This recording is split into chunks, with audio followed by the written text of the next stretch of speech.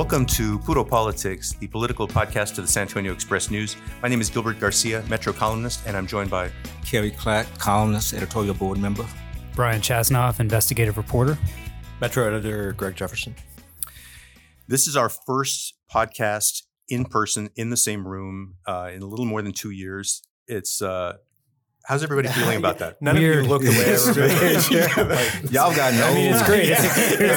Yeah, Kerry. Let's talk about that gray. Let's talk. Yeah. If anybody starts talking about weight issues, we may have to stop. But yeah, I mean, I think we're getting used to for those of you who haven't been following, we're in the new office. This is our first official day in the new building on Broadway in McCullough, and it's the old San Antonio Light Building. And I think everybody, I mean, it's cool, but it's just a strange feeling. This should improve our rapport, I would think. I would think so. Yeah. I mean, I'm looking for my dogs. Where are my dogs? They're normally part of the podcast, even if we didn't. Yeah, Greg was joking before we started that we've basically been doing the podcast for the last 2 years in our bathrobes, and it's only a slight exaggeration. We've got a lot to talk about when it comes to Uvalde, but I wanted to start with just kind of an update on the U.S. District 28 race, which everybody's been following. Some more numbers have come in. I think it looks pretty clear that Henry Cuellar will win. I think the most recent tallies show him ahead by 281 votes, which is a little more than half of 1%. He actually increased his lead slightly when some of these additional ballots came in. So it was an incredibly close race, but I mean, it looks like he's going to take it. And there is a new development. So Jessica Cisneros is now asking for a recount. So we'll be doing a by hand recount. Yeah. Lord knows how long that'll take. Yeah. But Yeah. And these rarely reverse, the victory. Unless your name is Lyndon Johnson. These really don't ever go. But Yeah. And actually, I mean, people have pointed out that Henry Cuellar, when he got elected to Congress, it was in a race with Ciro Rodriguez, and he was behind by, I want to say, 145 votes or something like that. And they were able to find some votes there, and he was able to turn that around. But it's unlikely, but there will be a recount in that race. I wanted to talk about the mass shooting in Uvalde. We talked a lot about it last week. And, one of the big stories in this has been just the pattern of misinformation from law enforcement. Of course, we first heard about a school resource officer engaging with a shooter. That was false. We didn't really get clarity on how long you had officers in the building and just basically staying outside the room before they actually decided to take action. We had a story from DPS Director Steve McGraw, which is, I think, this was 3 days after the shooting, where he said that the shooter got into the building because a teacher had propped open a door, and he was able to get in that way. Apparently, that was not true. There's been a lot of that. There's also been, I think, increasingly a sense that law enforcement has been hostile to reporters who are trying to engage with people in the community and get more information. Brian, you were there those first few days, and I know you're going to continue to be covering what's going on there. What has been your sense about how the relationship between law enforcement, the community, and the press who are there trying to do their jobs? Right. So I came in on the ground the day after it happened, and there's just so much media there. We were all everyone's trying to get more information on that second day, and there was a DPS spokesman there who I was trying to get just the basic facts about what had happened, and what he told me turned out to be inaccurate. We learned it was inaccurate later that day when Governor Abbott held the press conference, and the facts changed slightly. We talked about the school resource officer out front, who initially the first DPS spokesman told me that the guy had fired at him, and that there was an exchange of gunfire. Then at the press conference, Stephen McCraw, the DPS director, said that they were engaged, but there was no exchange of gunfire at all. And so that changed the story. And then the very next day, we find out there was no school resource officer at all. So, I mean, you start to wonder if you can believe anything that law enforcement are telling you to begin with. So when you talk about the relationship between the press and law enforcement, you start to realize that what they are telling you as fact might not actually be fact, which is very problematic. I haven't been down there to cover the funerals, but what I've heard is that they're blocking photographers from being able to actually, see the funeral procession or the like parking fire trucks. And there's apparently multiple police departments from the area who have converged on this small town of Uvalde, and officers from these various departments are intimidating reporters and photographers, even though they are standing on public streets and they have every legal right to be there and try to speak with citizens and residents of Uvalde. They're being harassed and intimidated into and blocked from actually accessing or conversing with people in the street. And Greg, this is obviously always a sensitive time. There's a lot of the community is going through a lot of pain, and I think everyone wants to be sensitive to what the families are going through. But I'm not aware of any stories of journalists crossing the line or being insensitive, harassing people. No, we've heard nothing like that. And certainly, I mean, the photojournalists and the reporters from the Express News on the ground, they've conducted themselves responsibly. They've not, they're not chasing down mourners on the street. We're approaching this very respectfully, but this is a huge tragedy that calls out for coverage. I mean, it's what we do, and I think it's what the broader community needs. So they're just trying to do their jobs, and what we're finding is, in addition to police departments from all across the state, I mean, we're talking about Southlake, Allen, Tomball, Del Rio, Lubbock, and others. They're there basically creating a wall between reporters and funeral services, events that, we have a right and a responsibility to cover. But not only that, I mean, we have the Uvalde Fire Department they're essentially barricading funeral homes and churches, lining up, fire trucks to obscure all sight lines into the property. I mean, we've this is private property. We respect private property. If we're told to stay out of the service, we're staying out. We have every right to be on a public right of way. We have every right to be on sidewalks, and that's what we're being blocked from doing.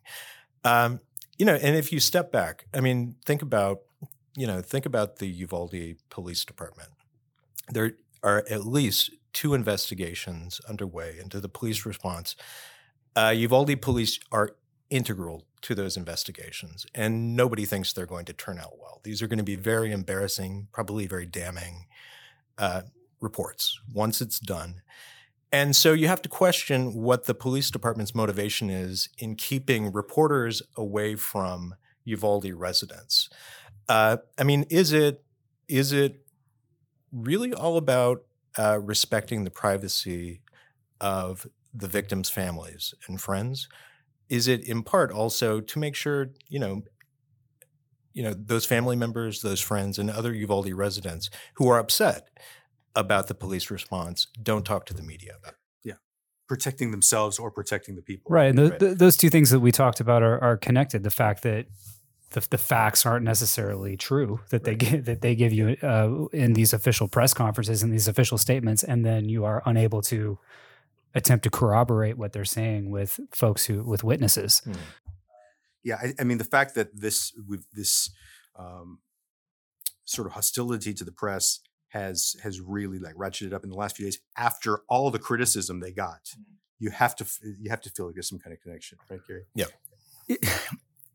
I had said last week that Uvalde felt different in the way that George Floyd felt different, and that it might be the one that brings us closer to something and not knowing how. Yeah. But what the past week has shown is that one of the things that tragically ironic that is going to make Uvalde different is the response of law enforcement, and the way they just aggravate this. I mean, it makes no sense what they're doing. And I hadn't thought about something until Greg was just now talking about keeping the family from speaking to the media. But we look at it as a way of barricading the media and being hostile to us. But what about if it is intimidating the families? And if this is how law enforcement and leadership in Uvalde behaves in the wake of mass murder where 19 children and 2 teachers were killed, and how the hell were they treating these people before? Right, because I mean, you have to imagine that some of these mourners, some of these parents who have been through hell would want to maybe speak to the media and share their story and share their children's story. They got a lot of them have the same questions that we do. Right. They do. And I mean, it's not as though we've not heard from them. Yeah. I mean, we've included it in, we've included families in our coverage, and it's been, among all of the major media outlets. I mean, we've all spoken with friends and family of the victims, and I mean, these are not interviews granted under duress. Like they've wanted to talk to the media. They have something to say, and we should be there to listen to them, but we're being blocked in this case. And the Rubios are testifying before Congress this week. Lexi's parents are going to be testifying. Wow. I want to talk a little bit about the government response to this, the state government response. There have been calls for a special session to deal with gun violence. State Senator Roland Gutierrez, whose district includes Uvalde and who's been a constant presence there, he went up at a press conference a couple of days after the Beto O'Rourke press conference. He went up and he also challenged Governor Abbott and said, you need to call us back. And so the response from Greg Abbott was, it was not surprising, but last Wednesday, he sent a letter to Lieutenant Governor Dan Patrick and Speaker of the House Dade Phelan, and wanted to. This reads to me like a show that he's taking some action, but he's not giving people like Roland Gutierrez what they've wanted. So he asked that there be special committees appointed by both the Lieutenant Governor and Speaker Phelan, looking at school safety, mental health, social media, police training. He did include firearm safety. I don't know exactly what he has in mind by that, because he's not shown much willingness to consider gun reform. Roland Gutierrez has been left off the Senate committee, which seems to be, it's kind of typical of what we see in Texas politics, that if you kind of go up against the big dogs, they're gonna punish you in some way. 3 days after that, we got a letter from Nelson Wolff to Governor Abbott, and he called for the special session. His suggestions were, he had these reform proposals: raising the age from 18 to 21 for semi-automatic weapons, red flag laws so judges can temporarily take weapons from people who are perceived as a danger to themselves or others, licenses to carry firearms, universal background checks, and state funding for school security upgrades. Carrie, I wanted to get your thoughts on this. I mean, it's looking. I don't think it looks real promising on the state front that we're gonna see some action. We'll see where these committees go, but I mean, this is such an urgent problem. What's your reaction to this? No, I agree. I don't think anything's going to happen. The special sessions that he called last year, they weren't preceded by forming committees, legislative committees. He just called them because he wanted to. And it's obviously a stalling tactic. And then it gets petty when you leave off the state senator who represents that district and who has been quite vocal, justifiably so. It's a stalling tactic, but again, it's one of these things that eventually it's going to, no pun intended, blow up in their face, because there's going to be another shooting. And then what are they going to do? It's going to be another shooting in Texas. It's going to be another shooting, probably while Greg Abbott is still governor. So what's he going to do then? Yeah, and the message that we've heard from Governor Abbott, and I think from most Republican leaders in Texas and around the country, has been the focus on, we need to do more about mental health. I don't think anybody disagrees with that, but as we've talked about on this podcast, Governor Abbott cut $211 million in funding for the commission that oversees mental health in the state. He has refused to expand Medicaid, federal money that could be, some of which could be allocated for mental health.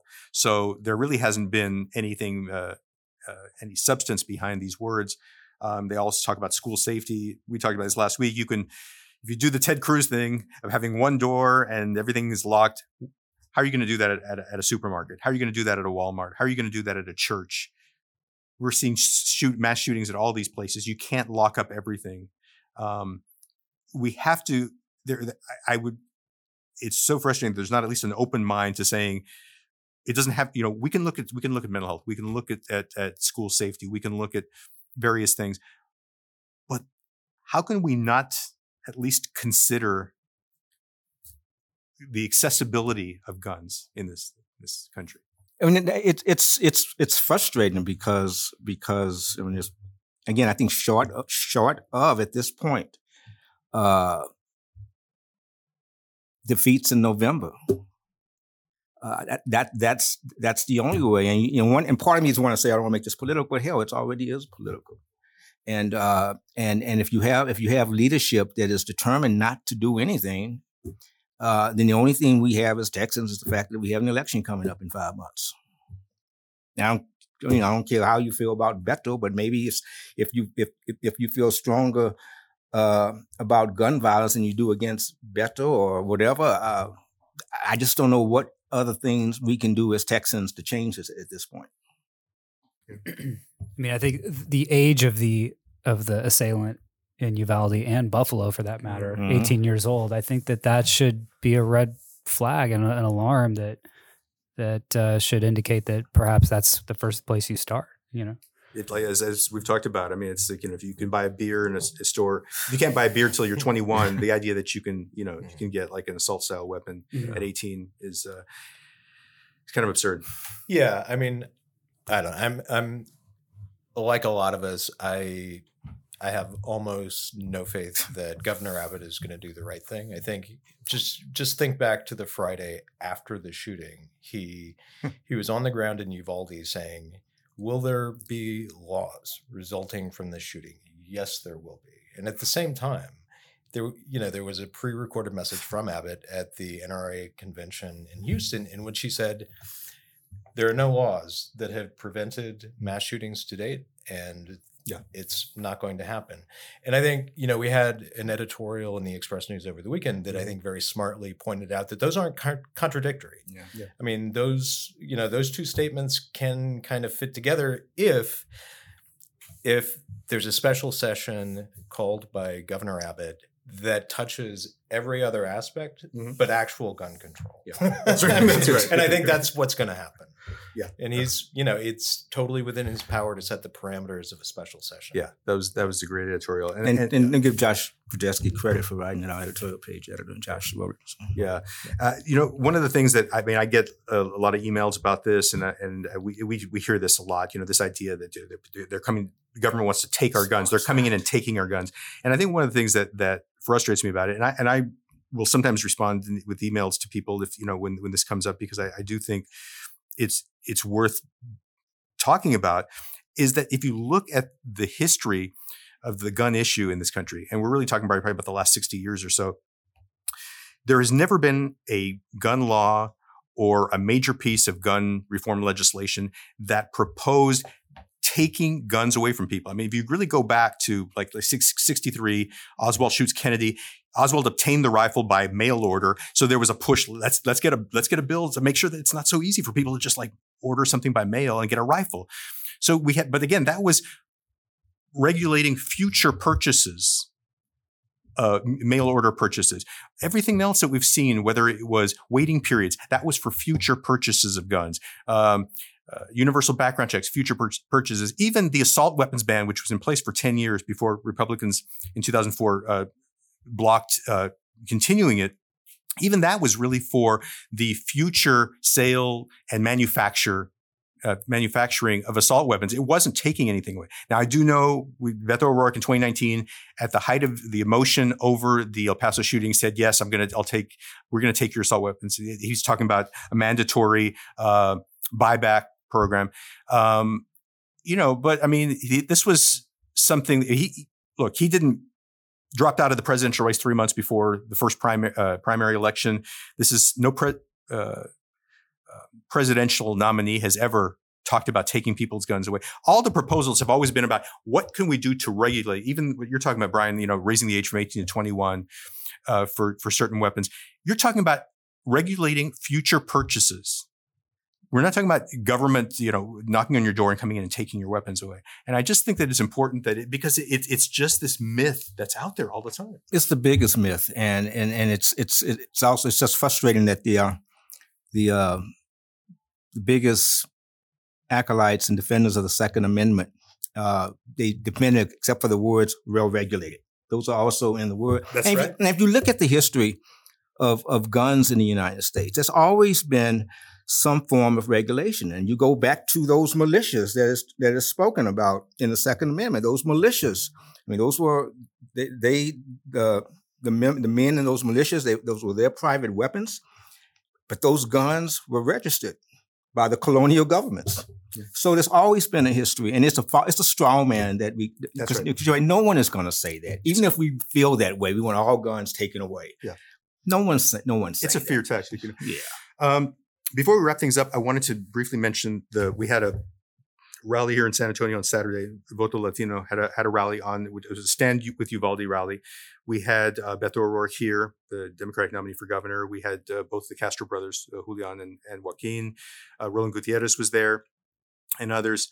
And I think for me the most noteworthy one was Spurs coach Greg Popovich, because he certainly has expressed his political views. Particularly during the Trump era, he said a lot of things, but it tended to be when he was talking to the press before a game, after the game, maybe after practice. It was usually in that context. I don't remember him speaking at a rally before. I could be wrong about that, but it's not something that you really, I really associate with him so much. But I mean, he looked really confident up there, and he was very passionate and talking about how basically we got to vote and we got to keep electing the same. I think 50, 60, and 70-year-old white men, and they keep doing the same things. I mean, any reactions to seeing Pop up there basically on the political stage? I mean, I used to think of him as your grumpy old grandpa. Yeah. In the age of, this was actually before Trump, but then Trump came into office, and you saw Pop change. Yeah. I mean, he became more passionate, a little better spoken. I mean, he's kind of he's just kind of a normal guy, but definitely he's passionate. He's more focused. And I think what we saw on Saturday was even more of a progression for him. Like, I think I think he clearly was, he felt what happened in Uvalde, I think, deeply. Yeah. And I think he conveyed that like in a really crystal clear way to the people he was talking with. And I think everybody there, I mean, who was going to disagree with him? Yeah. I mean, for one thing, it's Pop, but second of all, I think he was right. You're right. I don't think he's ever spoken at a rally before. It's always, those comments have always come in interviews before, after games. The way Steve Kerr's passion came out last week, before the game. And, I think, Pop's maybe he's going to coach one more year. And I think he's just, not that I don't think Pop has ever felt inhibited, but I think obviously he's feeling less inhibited. And again, this is something that he's a grandfather. Yeah, so that's right. Yeah.